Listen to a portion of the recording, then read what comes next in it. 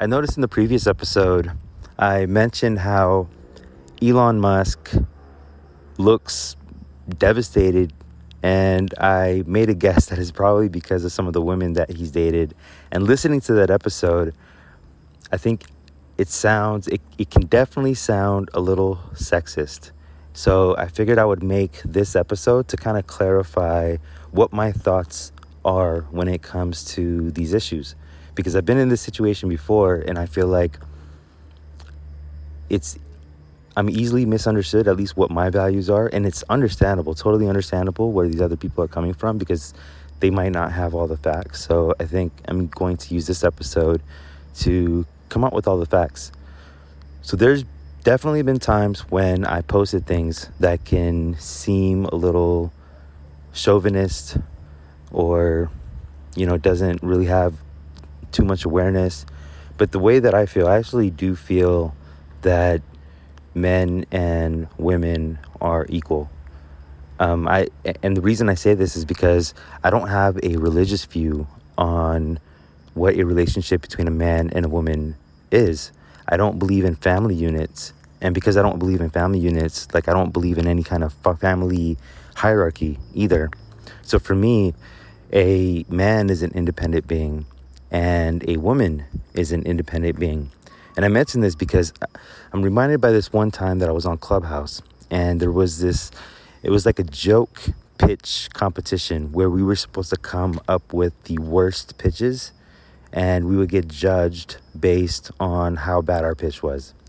So when I was up there, I was essentially pitching that, here's why, or here's an example of how everyone can have their own Amazon.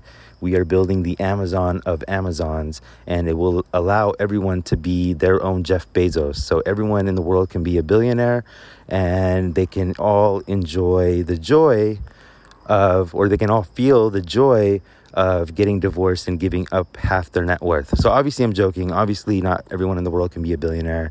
And if everyone had an Amazon of Amazons, that whole system wouldn't work. But more importantly, when I also mentioned that, he enjoys, or I was sarcastically saying he shares the joy, or you can share in the joy of giving up billions of dollars in a divorce.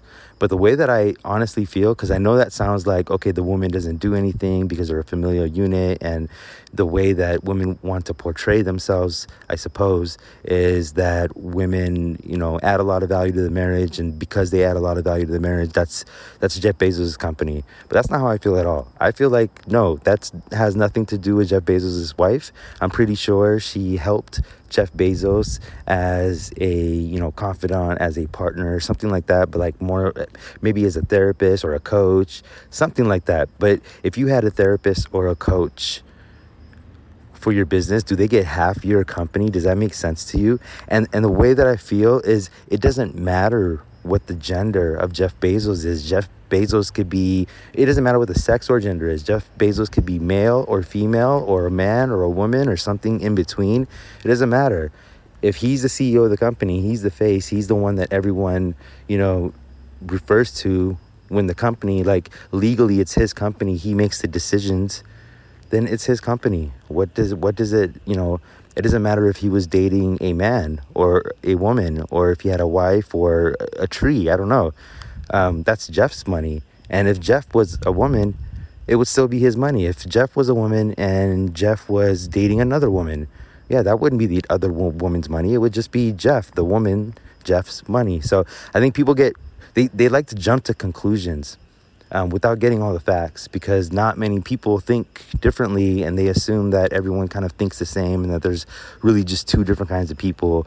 There are people that are woke, quote unquote woke, or people that are not, etc. And they don't see there's people out there in the world that have all these different viewpoints.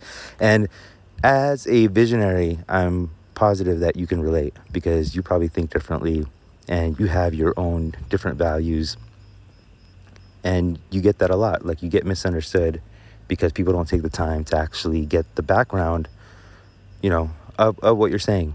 And it's one thing where you're having a tough time describing your values in a proper way, where the other person is actually giving you ample opportunity to do it. I'm having trouble pronouncing these words, so bear with me, y'all. But the opportunity to do so. But if they haven't, it's their fault. But if they're giving you the opportunity, obviously, like, you can do better to clarify yourselves. But many times, people don't give you the opportunity, right? They just jump to conclusions, and they will just start attacking you based on what they think without getting all the facts. And for this situation, maybe I should do a different podcast on this earlier. But what I usually do is I like to slow that situation down by asking questions, such as, what makes you think that? Or what makes you feel that way? And then basically get them to argue with themselves on why they're jumping to conclusions. I hope this helps. This is Robin Copernicus. Boom, bam, I'm out. Hey, so if you're a 6%er entrepreneur, here are 4 ways that I can help you right now. 1, hit that subscribe button and the bell so you can always stay up to date on the latest marketing strategies and tactics from this podcast. 2, find out how much of a natural-born entrepreneur you are by taking the visionary quiz at robin.ws/quiz. 3, join the Visionaries Facebook group at robin.ws/group. And finally, 4, if you want to join the first startup accelerator that helps you skip investor funding, then go ahead and book a call with me at robin.ws/call.